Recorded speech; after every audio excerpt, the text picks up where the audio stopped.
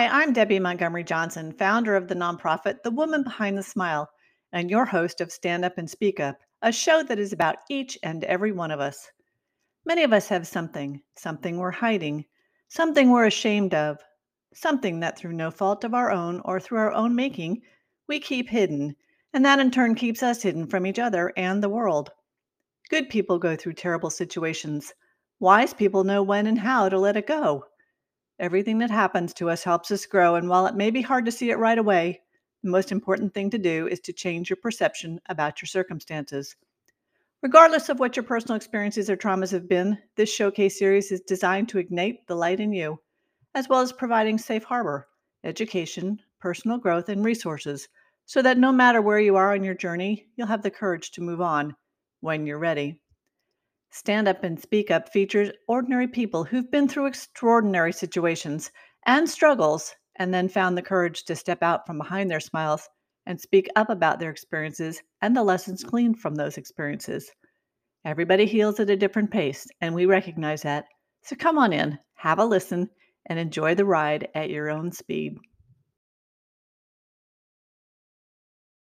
Good morning, everybody. It's a beautiful day in paradise, and I say that every week because my friends in Canada are freezing their bones off. But down here it's beautiful and sunny, and we're going to have winter this weekend for 1 or 2 days. I'll get my warm woolly flippers out, and it'll be fun. But today's guest is a really extraordinary lady. And like many of my guests, I have met her, but I don't know her very well, and that's why we're going to dig into her life and her mission. And everybody, I'd like to introduce to you my new friend, Dr. Gay Lang. Gay, are you there? Yes, ma'am, I am. Good morning, everyone. Good morning. I'm so glad you're here. Miss Gay, you come to us from the Houston, Texas area, and I met you when I went out to Dallas in August for a book launch for your book 7, where we met with Michael Butler and Beyond Publishing. And it was so cool because I didn't know you. You didn't know me. I didn't know anybody else in the room. I'd never met Michael. But I looked at you and I was like, she is one nifty lady. I loved your colors, your confidence, and I loved your blue heels. And I'm not a shoe person, but I thought, those were so pretty, and of course, that was the day that my shoe broke. I don't know if you remember that, but the heel fell out. I remember that. It sure did. I was walking around barefoot. But that was so much fun, and I loved your confidence about who you were and what you were doing, and I think maybe your husband was there. I know you said he's on the line today. Mm-hmm. He's on the line today. But, Gay, thank you for being my guest. Thank you for allowing me to reach into your life today to find out a little bit about who you are and what your mission is today and what it has been for your whole life. It's been tremendous. So I'm not going to read your bio because we're going to go into it, and I want you to explain to everybody who you are. So as I do my show, we go to your background. We're going back a few years, Miss Gay, and I want to hear where you grew up and a little bit about your family and where you fell in that family line. Okay? I am Dr. Gay Lang. I am from a family of 12. I grew up in New Orleans, Louisiana. My mother had 9 girls and 3 boys. 1 girl died at a crib death, so that left us 11. And out of 11 children, my mother has 14 college degrees, all the way up to an MD. But my mother did not play games. She said, if you can act crazy, I can be crazier. So we all understood that. So we did exactly what she told us to do. So there was no, I don't want to do this. I don't want to eat this. We didn't have that kind of drama in our house. With 12 people, you better eat what was on that plate and be happy you had it. So I didn't grow up with a lot of things financially, but I grew up with a wealth of confidence. My mother told me at a very young age I was the smartest, I was the brightest, I was the most beautiful, I was the most talented. She poured that kind of information into my head as a very young child to all of us, which is why most of us are very successful in our skills and our work line. And in terms of line in the family, my mother had 7 of her children. And then 7 years later, I came along. So I'm almost like the firstborn of the last group of children. So I have that firstborn mentality. You can count on me. I'm very organized. I'm very persistent. If I want to do something, I set a goal and I do it. I take care of everybody. I'm always looking out for the other guy. What do I need to do to make things right? That's just who I am, and it kind of exudes into my workplace because I take that same attitude with me, which is why my career has been the way it's been over these last years. So being from New Orleans, I went to a private school, St. Mary's Academy. We all went to private schools until we were in 8th grade, and then after that we had a choice. We could leave and go to public schools, but I stayed from K through 12 to St. Mary's Academy in New Orleans, and it's a finishing school for girls. And I then finished from a historically black college, Gillett University in New Orleans. It's a historically black college because a long time ago, African Americans could not attend white colleges, and there were 105 of them in the United States. And I think we still have about 100 or 102, something like that. But they're very small private colleges, so, you know, most of us at that time went. Some of them you probably know, Xavier University produces some of the best doctors, African-American doctors in the United States. So that's where I grew up, and that's where I come in the family line, and that's a little bit about my background. When you were little, now you went to private school, so there was a lot of focus on education. What did you do? Did you like sports? Did you like to read? Did you play music? Well, my family is pretty talented, and I'll tell you a little family story. Because there was so many of us, we couldn't go a lot of places because it cost money to do all those things. So we had talent shows on the weekend. Everybody could sing, dance, tell a story, tell a joke. 3 of them played in the band. My baby brother played in the band. My little sister played in the band, and my middle sister played in the band as well. The rest of us either were cheerleaders, and then my baby sister was a dancer as well, so am I. We were in talent shows all over the city, and they used to say, like, Venus and Serena, so who's going to take second place because those 2 have first. So it was always that kind of thing. So I like dancing, I like singing, and I like writing poetry. And I haven't written poetry, and I say that off the cuff because there was a time every weekend I would just sit around and write poetry. Never published any of them. I just wrote love stories. Sometimes I wrote about life. So I like writing, and poetry is one of my ways to kind of express my creativity. But I haven't done it in many, many years. I can't remember the last time I wrote, and that's one of the things I missed about when you get a real job and work every day. You just kind of, some of your fun stuff gets left by the wayside. Sounds like that's your next project, is to sit down and find out where those old poems were. They're somewhere around. That sounds like another book. Yeah, maybe. Well, that's where the confidence comes, that poise that you had. You showed up as a dancer as a child, and that's really important. I think so many things that we do as kids will manifest later on in life, and I get tickled by the size of your family. It's a lovely sized family, and we were just talking about farms earlier, and a friend of mine has a big family, and enough kids to run the farm. So, but your guys were very well disciplined, which is important, and educated, which is super important. I take it you like to read?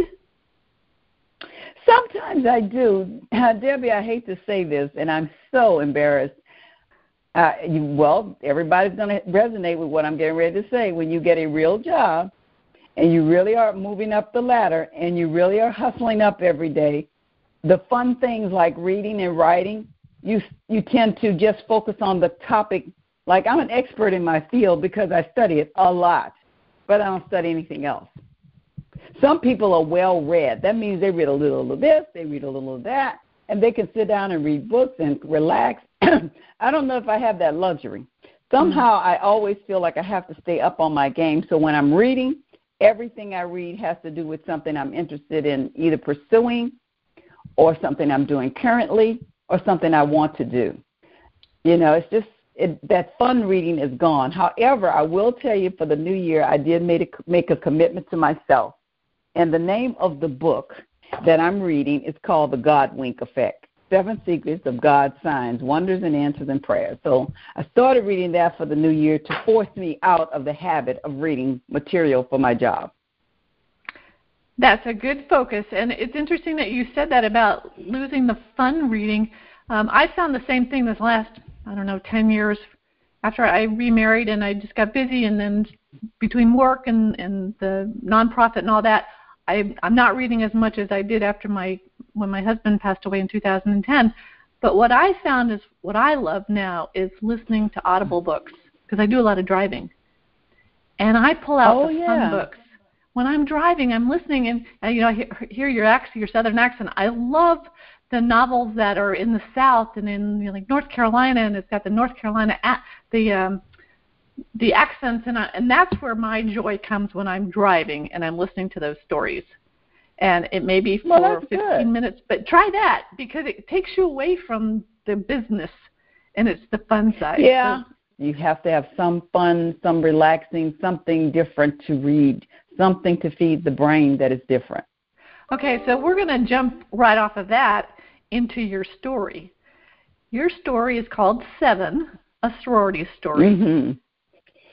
How in the world did you get into this story? It's great, but I want to hear the why. Thank you. Well, I think this has been coming for a while. I thought about doing something to talk about the history of a sorority. I can't mention the name because it's a fictitious story. This story is based off of history, so it's called a historical fiction because everything here is not true. However, I wanted to kind of recall what could have happened back then. I didn't live in the 1920s, but these women did, and they did something phenomenal. They went against a lot of harsh racism at the time, a lot of bigotry at the time, and somebody needed to kind of tell their story in a different way. So it's a historical fiction. And the people in the book are my 7 siblings. Those 7 women I told you I had as sisters, they're in the book. So every woman's personality in this book has one of my sister's personalities. And the woman who is reading or telling the story, the young lady, Imani, that would be part me and part maybe one of my other siblings who's kind of like me.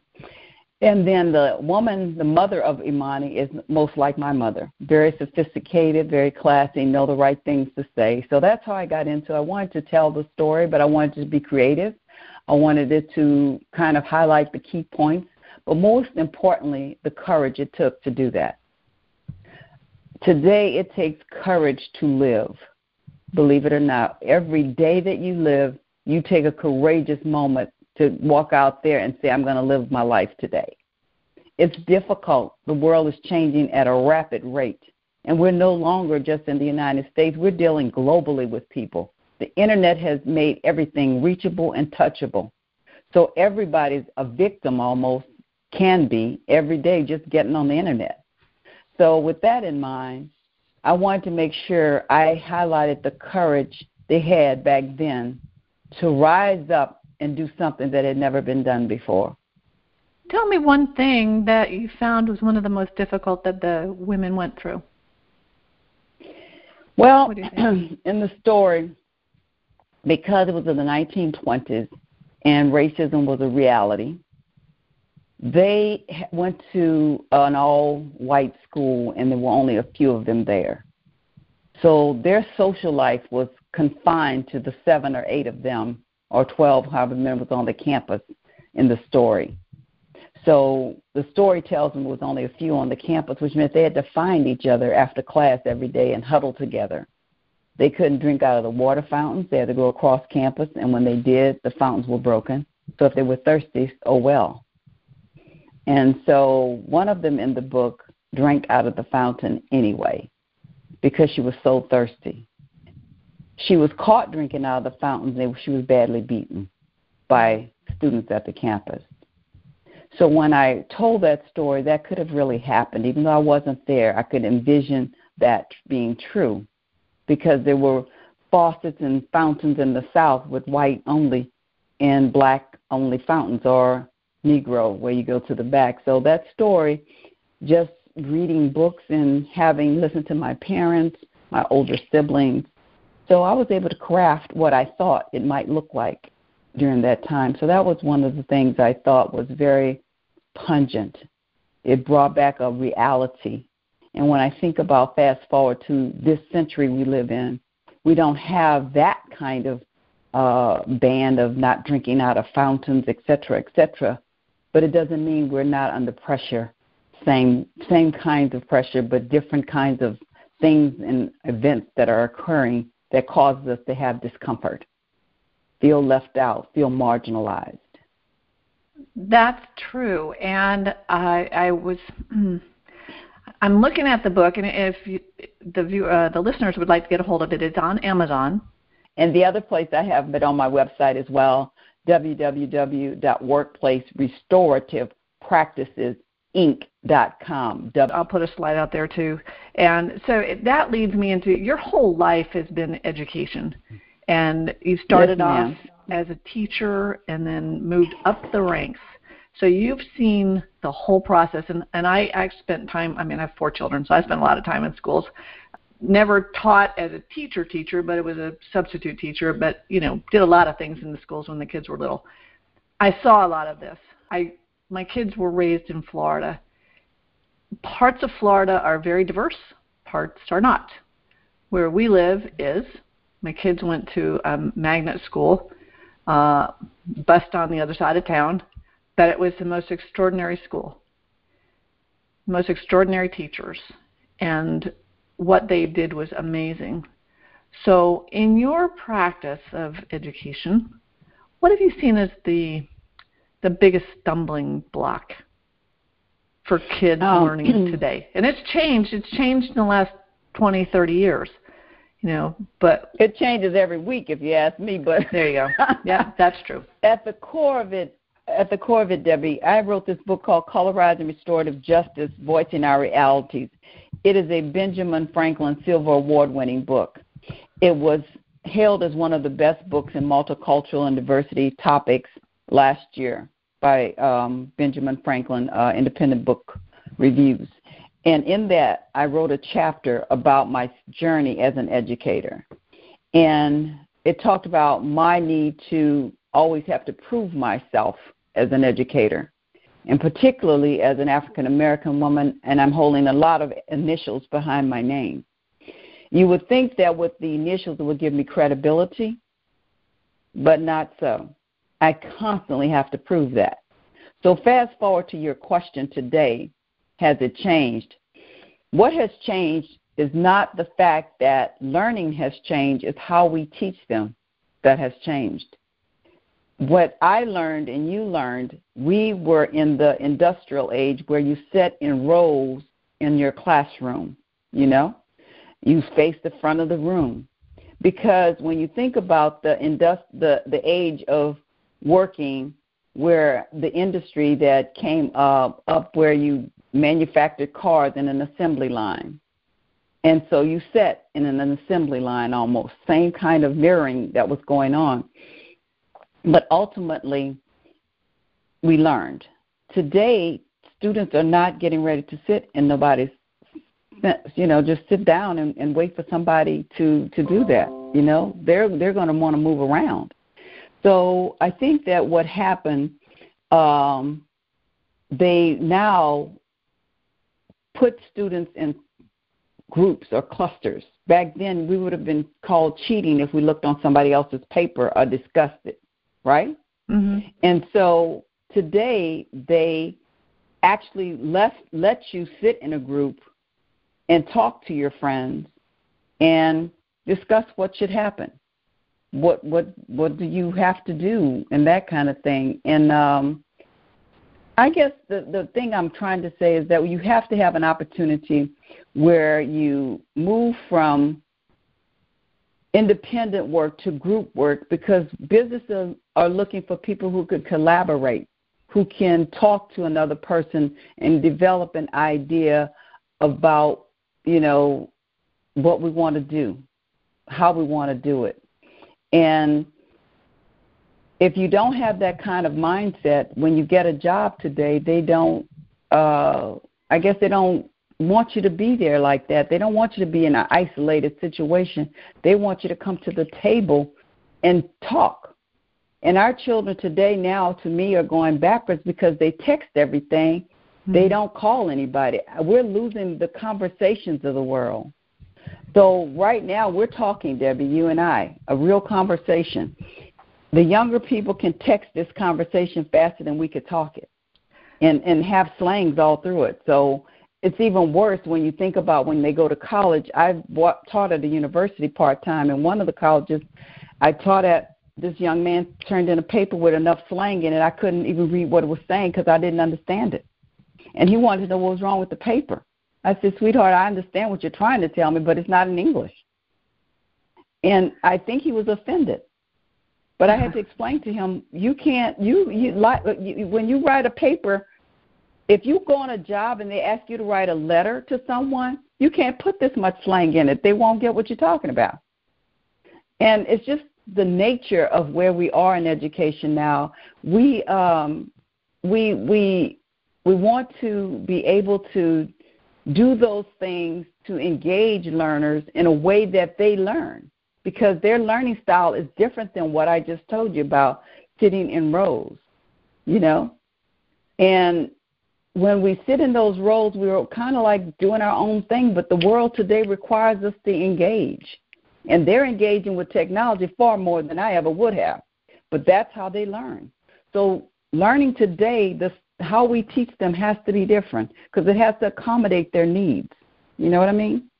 I do, and I'm sitting here thinking, I went to private school too, but back in the day then, we actually sat around, it was called the Harkness table. It was a big round table, and there might have been 12 really? of us. And it was interesting because the guys had ties, white shirts, button-up shirts and ties and jackets, but they could have been wearing shorts under the table. So there was discipline. There was these were very, very bright students. And that was the first time, and I think I've said this before on the show, where I went from the top of my class in my little school up in Vermont to the bottom third of the class and really struggled because I was up against the top students in the country. And it was difficult. Wow. I had to learn. But we did talk. We did have a relationship with the teachers. And I heard you talking about that once on another podcast where you talked about how we have to sit and listen to the kids. You have to have a relationship to the kids. You're not just the figurehead in front of the classroom, the control freak in front of the classroom. Can you kind of explain? No, you're not. You cannot be the person, the sage on the stage kind of thing. You got to be the guide on the side. You have got to decide that you are going to share that knowledge in a way that they get it, number one, and allow them an opportunity to ask you questions about what you're telling them. You cannot just pour it in their head. So what I do today is called restorative practices. This is a practice by which you teach your students how you want to be treated, and they tell you how they want to be treated, so that the relationship is founded on mutual respect, mutual trust. And if I like you, Debbie, I'm going to learn from you. If I do not like you, I'm going to give you hell every day. So the way I get to like you is to get to know you a little bit better.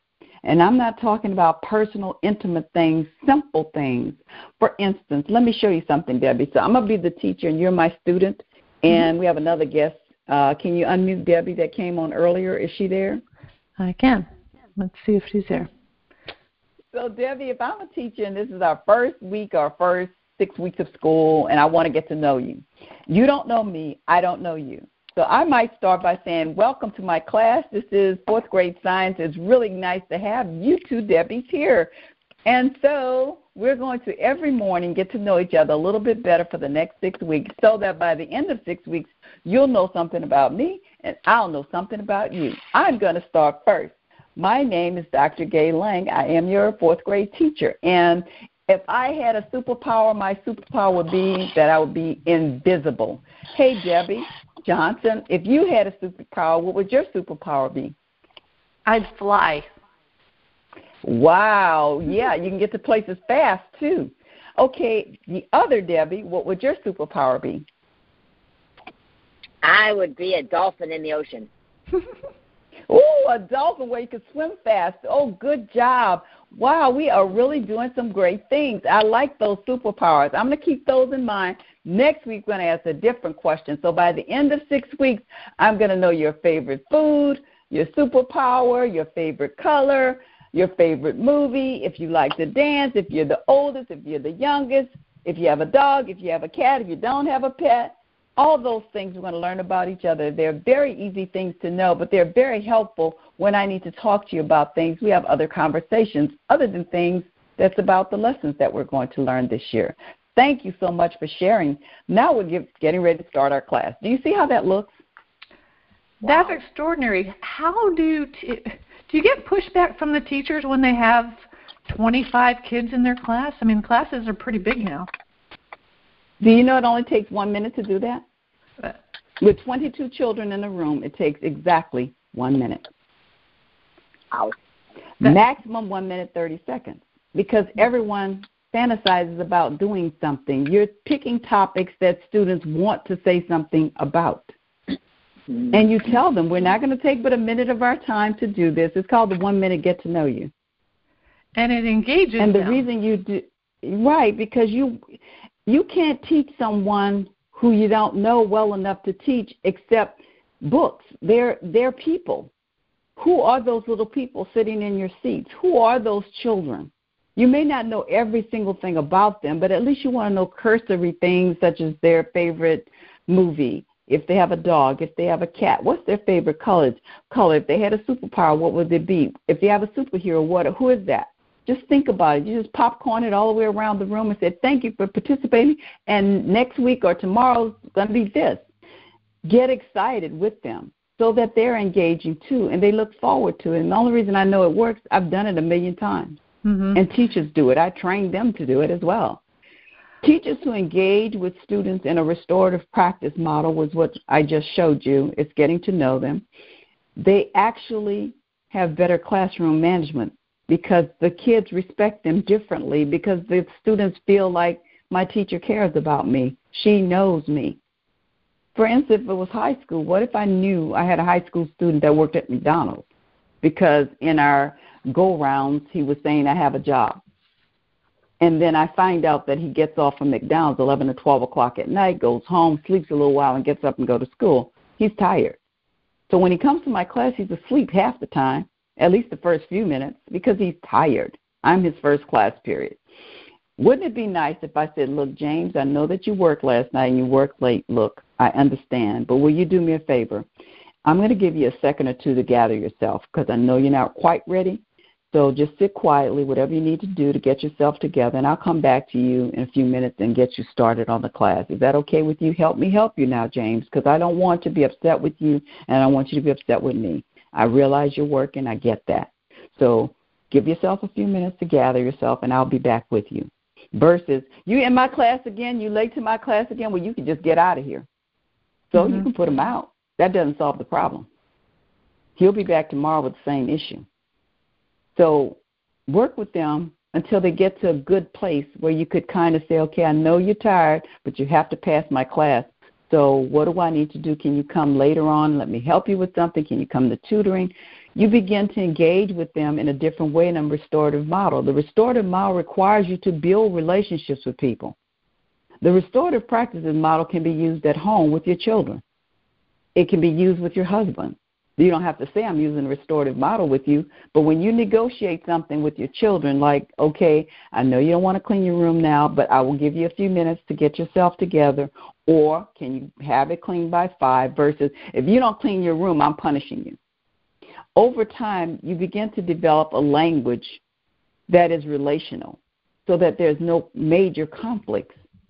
The idea of cutting down on conflicts is important, because that is how people grow. You cannot grow in conflict. It's just not possible because you're constantly battling something. So the restorative practices model that I work with in schools throughout Texas and in the United States is to build relationships between teachers and students that are meaningful and respectful, and create a dialogue and a way to talk without being angry all the time. There's another way to engage without being angry. It's so true. I'm thinking back to when my kids were little and I was in the schools, and but the big word for me, and I wrote this even before we started the interview, was respect. I found early on, this is probably 20 years ago, that when the kids came in, there was no respect for the teacher. And that's not something they learned from being a child. That's something they learned at home. Every child comes to school with their own set of problems. If you have 22 children, I guarantee you have 22 sets of problems coming in your room. Students in general today, have adult-sized problems they're facing. Some of them actually work to take care of home, to pay bills. Some of them don't have a parent at home that's really giving them guidance. Some parents are there but can't do it because they're busy trying to make 2 pennies rub together to pay bills. So today's world offers a monumental task of dealing with a whole lot of reality really quickly. And add on top of that COVID, now you really have some problems. So what I say to parents, and I do parent conferences as well, I teach parents how to work with their children themselves. Because if you work at home and then I'm working at school, the partnership begins to where the student gets the best of both worlds. It's not going to happen overnight because none of this happened overnight. It's going to take time to engage the students and engage your children in a way that is going to, in the long run, benefit everyone in the household or in the classroom.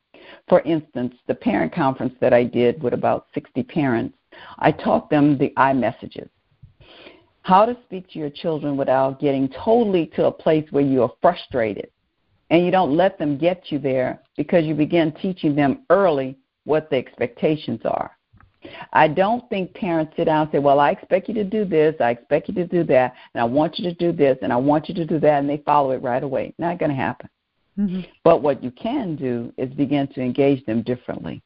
So one of the things I teach parents are I messages, and it's simple, like, for instance, let's just say you have a 3rd grader who comes home from school and he eats cereal or whatever they eat, and they leave the bowl on the floor in the living room or something like that. You know, kids do that. So instead of you saying, why did you leave that bowl there? Go pick that up. You're messing up my house. You shouldn't have had that on the floor. So, John, you left the bowl in the living room. I would prefer if you put it in the sink. I feel concerned when you do that because then you're going to attract ants in the house. So please don't do that. Can you put that bowl in the kitchen when you're done? If you can't remember to do that in the kitchen, will you give me an opportunity to tell you and remind you, and then you cannot get upset because I'm reminding you?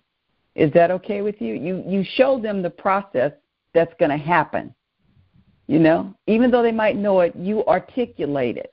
You can't assume they made all those dots, and even if they did, you're going to remind them anyway because you don't want it like that. So, John or James, did you left the bowl there? I would like for you to pick it up. Thank you so much, and thank you for cooperating. I appreciate it. Conversely, the child may say to the mom, in the morning, I have to ask you about my lunch money. Can you put it on the counter? Because then you don't want me to ask and I'm late for the bus when you dig it in your purse. So something like that could happen. So a student or a child has the right to say, Mom, I need help too. I feel worried when I don't have my lunch money out on the counter or I don't have whatever because then I'm going to miss my bus. So both sides, it's not just one-sided. They're beginning to engage in respectful conversation versus yelling conversation. I don't know if that made sense to you, the scenario. It absolutely does. I love what you're talking about because I see it working. I see it working with children. I see it working with adults. And I have a friend who passed away last year. Her name was Marty Ward, and Marty had a program called TAGS, which was she used talents, abilities, and gifts, and confidence. It was confidence building so that kids wouldn't be bullied. She took it to Africa. It was embraced immediately, but they had to go to the families to train the parents how to do it first. Yep. Yes. Right? Same thing with us. Yes. And it goes back to that assembly line worker thing when I tell you about I my chair was sitting in a row, and I faced the front. The nuns were in the front of the room. That's where my focus was. And back then, that assembly line worker kind of mentality, building the car on assembly line. And now we're fast forwarding. Everything is more modern. Technology, the age of technology is different. So if the age of technology brought more to the household via internet, you have to bring more to the table. See what I mean? As a parent, you can't keep the assembly line thought in your head. You have to now do the technology piece of how you're going to connect these dots. And to be able to connect the dots requires you as a parent to step out of your comfort zone, give some of the space to your child to speak so that they can respect your voice when you speak. What I love that you do, and this I loved about you, and I've got so many friends that think the same way, that we learn from each other, and I put in one of the show notes here, it's our differences are our strengths. If we can recognize where we come from, but we're so much alike. I love the phrase sisters by other misters, because yes, we are. It's regardless of where we live, what we look like, as soon as we can spend a little time together and learn, like you said, learn about your superpower or your favorite meal or that you have a dog or play the piano. Something is going to connect. I can't wear high heels, but I love them on you. Yeah. But as soon as we learn about each other, that's where the cooperation and I have friends that call it co-opetition. I mean, it's not competition. We're learning about each other. We're growing from each other. And I love what you're doing. Is what you're teaching, this whole restorative practices, is that a norm around the country now, or was that particular? It's a big deal right now. People are doing that everywhere. A lot of schools. Texas is the only state that rolled it out statewide. Yep, we're Texas and we do it big. Kate Prentice is one of the leading ladies and founders of this, who pushed it out the door, along with Mark Umbright and Ron and Roxanne Clausen. These are some of the people that pushed it out the door early on, to begin to be into the spaces of the prison system. Mm-hmm. So restorative practices actually came out of working in the prison system to restore prisoners of crime, where you got to talk to the person you committed the crime against. They got to talk to you to find out why you did it. And it's all about restoring and repairing the harm you've done to someone. I wanted to go there for a minute because I interviewed a gal a couple of weeks ago. She was actually a former law enforcement out of Nashville. She was a victim twice of sexual assault and now is an advocate for Silent No Longer. She and I had a lot in common from, my story being a victim survivor of relationship fraud. I asked her, I said, what is the difference between what a victim feels is restorative or judgment and what law enforcement feels? And I have a son who made some poor choices and ended up in the system. And I know as a parent, when I sat in court for the first time and just wanted to talk to him and started to whisper and then got shut down by a law enforcement officer who had the power to do so. And I'm thinking, yep. You don't know who I am. Not that I'm any better, but you don't know my story. You don't know my son's story. You don't know that his dad just died. And I'm thinking, why aren't we talking? There's no talking. And the difference in the victims, it turns out that we just wanted to be heard. Law enforcement wants to put the guy in jail. That. We all want to be heard. Right. And isn't that the whole basis to this, is we all want to be listened to and our side heard? It may not be ours might not be the right side. There's no right side. There's two sides. But doesn't it come down to just listening and wanting to be heard? Everyone has a voice, and their voice should be heard. The issue that we face, restorative practices tells you respecting people's voice and not judging them on what they have to say and allowing them to speak their truth, not Gay Lang's truth, Debbie's truth. I don't have a right to, Debbie, to decide your story isn't worth hearing. I don't have a right to judge your story. I just have the right to listen intentionally to what you have to say. As a victim or as a perpetrator of a crime, repairing the harm is the first step in being sorry that you did something. I am sorry that I hurt you, Debbie. I'm so sorry it caused you grief, Debbie. Whatever my sorrow is, an apology is to you, you need to hear that because that helps clean up. I need that hole filled. You need to fill that hole with an apology, or if not an apology, I need to understand the why. I just want to know the why. When I was younger, much younger than I am today, I lived in this apartment, 2-story. I was downstairs and the landlady was upstairs, and I was teaching in Los Angeles.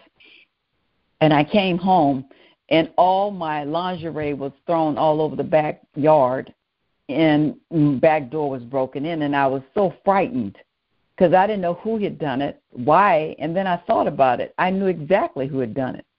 The gentleman at the store, whenever I stopped in the evening, I got this potato chips and soda every evening. It was my little routine, you know.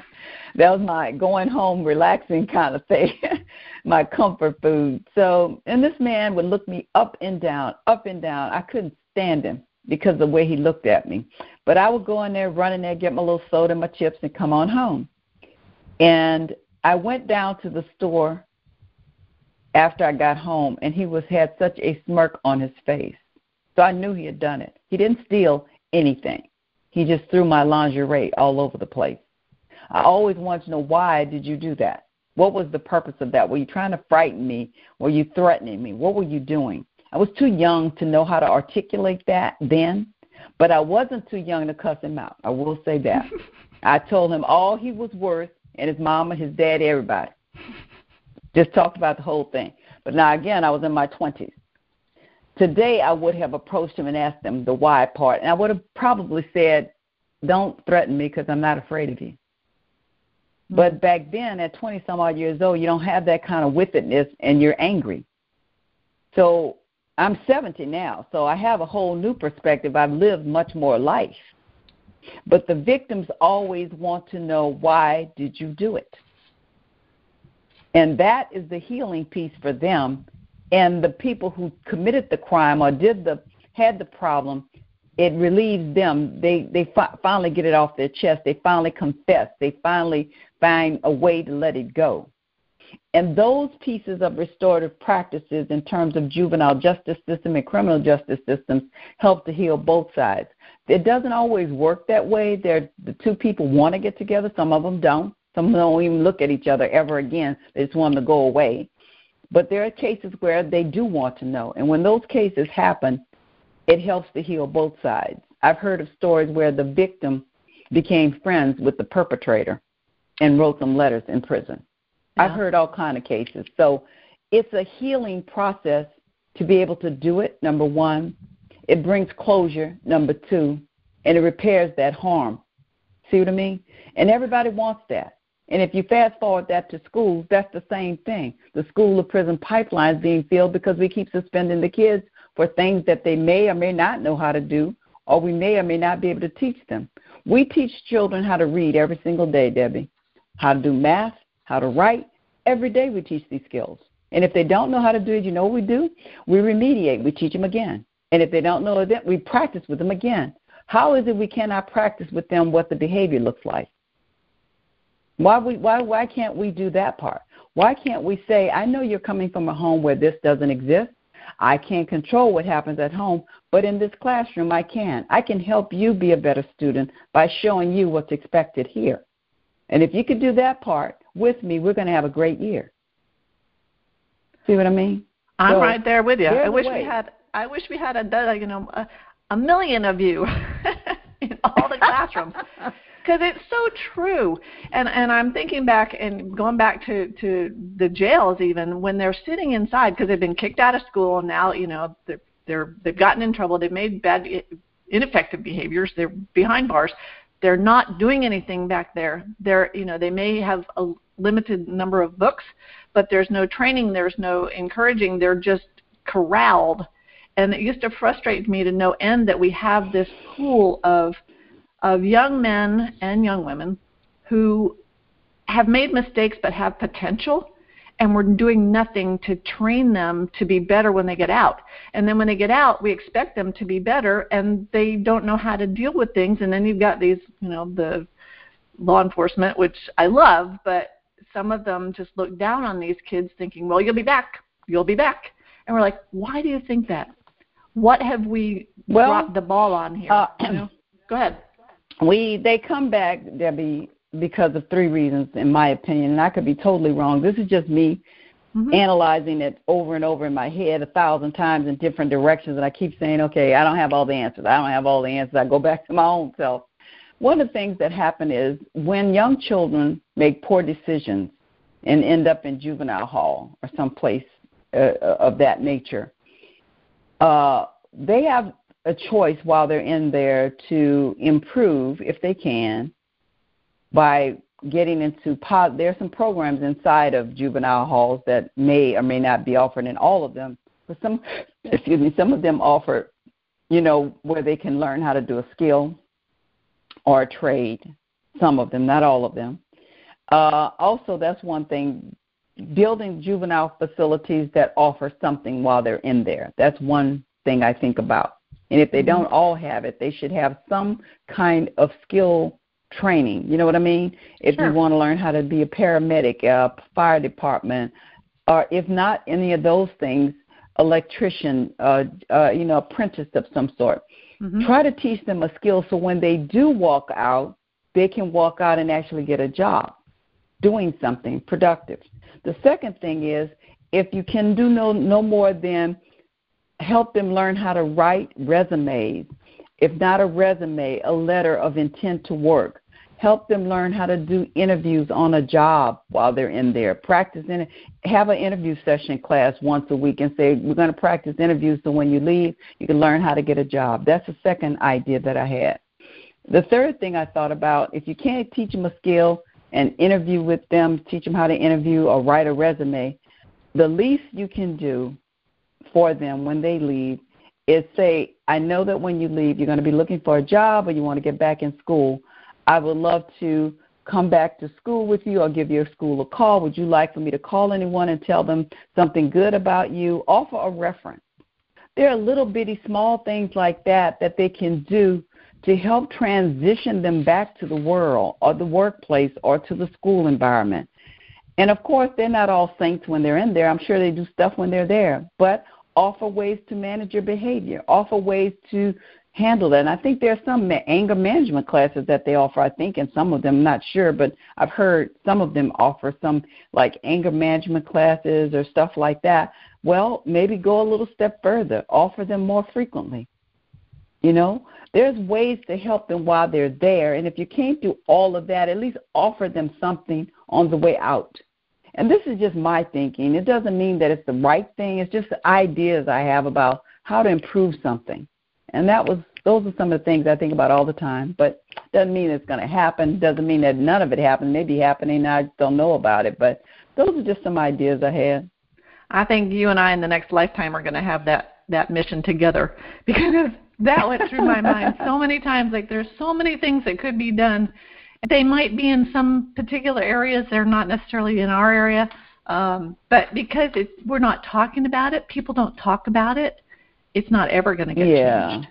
And that's true about the schools. I think schools are talking more about discipline, because we're seeing the results of not doing a good job with it. Yep. And I can't ask teachers to do any more than they're doing. I can't ask them to be police officers, therapists, counselors. I can ask them to be concerned enough to get to know their students in a way that the students know that they care about me, that they know that my favorite color is blue, that they know that I'm from a family of 12 and I'm the oldest, that they know I have to work part-time and I might come to class a little late, that they're going to give me a chance to catch up with my work.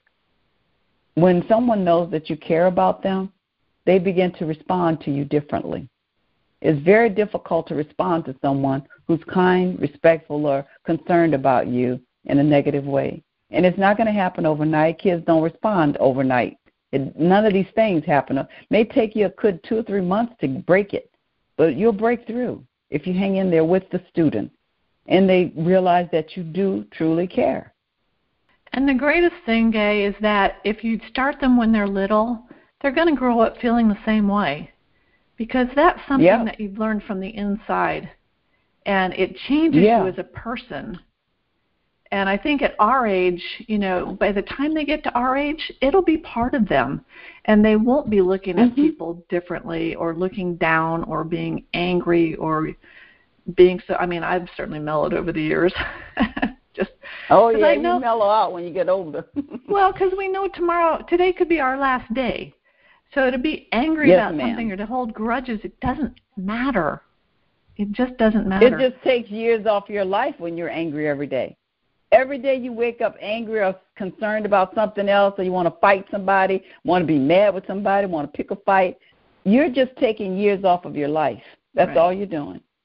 Nobody's worth those years for me. So I am not angry with anybody. If you do me something, hurt my feelings, whatever you do, I might ask you why, or don't do it again, or I didn't appreciate it. But I've already forgiven you, because I have to be forgiven for the things I do. So I'm going to forgive you. And not only that, if you're that kind of person, I'm going to make sure you're not in my space, because I don't need to have negative going on. I'm 70.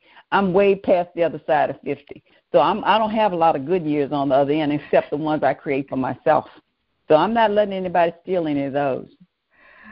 I love you, Gay. You're my new best friend. I'm sitting here, I'm looking at your beautiful picture with your blue jacket and your yellow, and thinking, that's the bluebird. She's my bluebird today. Yeah. And I love your attitude, and it's so true. We are so much on the same page, and that's what I love about putting ourselves around people that just think, and have heart. And I so appreciate you for being here, and I'm really grateful that I met you in Dallas. I wish you all the success. Debbie, I think about you a lot in Dallas because you were with your daughter and your grandkids. I remember you telling me that story. So I thought about you a lot. So when you reached out to me, I was like, I remember Debbie and your shoe breaking, and I had shoes to break, and I was telling you about how my shoe broke. So we had a really good conversation. So I remembered you vividly. Well, we had a great time, and I look forward to doing more stuff with you in the future, especially, with what you're doing with the restorative practices. I think that is such an excellent philosophy, and I don't have kids in school anymore, but I do have grandchildren, and this is something that will benefit them in their homes as well as in their schools. So thank you, my dear. How can people get a hold of you if they want to do some follow-up? I can give you my number, and I also can give you my webpage again. My number you could call is 713-901-9304 if you want to leave a voice message and I call you back. I also have a podcast called Workplace Diversity, Your Workplace Diet, Diversity, Equity, Inclusion, and Tolerance. That's airing right now, and it's on iTunes, of course, and that's Workplace Diversity with Dr. Gay Lang. I also have a business called Workplace Restorative Practices, Inc., which is my webpage name as well, www.workplacerestorativepracticesinc.com, where you can see some of the trainings that I offer in restorative practices in the workplace or in the business space. Similar to what we do in school, with a little bit of a twist to it because you're dealing with more adults, and you can give them more tools that they can use to reduce conflict. It's perfect. And for fun, Gay's going to go listen to an Audible on her way to the grocery store, but we're going to go to Amazon and get her book called Seven, A Sorority Story. I'm looking forward to reading the whole thing. So thank you, my dear. Thanks for being my special guest today and for joining us from Houston. I look forward to seeing you again in person one of these days. Yes, ma'am. Thank you for standing up and speaking up and being there for the kids and being there for their families and being there today for me. I really appreciate you. Thank you for listening to Stand Up and Speak Up. We are dedicated to encouraging you to remove the mask of embarrassment and to being your best self. If you are the victim of a scam or cybercrime, please visit againstscams.org for assistance and guidance about options and recovery. SCARS, the Society of Citizens Against Relationship Scams, is an incorporated nonprofit crime victims assistance organization based in Miami, Florida, supporting scam victims worldwide. If you can, make a small donation to help victims around the world receive the help they need. This episode has been sponsored by BenfoComplete.com, a vitamin supplement company that supports happy and healthy hands and feet for those with neuropathy. If you or anyone you know struggles with the pins and needles or numbness in their hands and feet, check out our benfotiamine products at BenfoComplete.com. Use the special code STANDUP for a 5% discount on your purchase. Again, thank you for being with us today. Go to my website, The Woman Behind the Smile, for additional resources and information. Subscribe to my YouTube channel and enjoy the replays. My books are all available on Amazon.com and Audible, and I encourage you to join us again. Have a great day.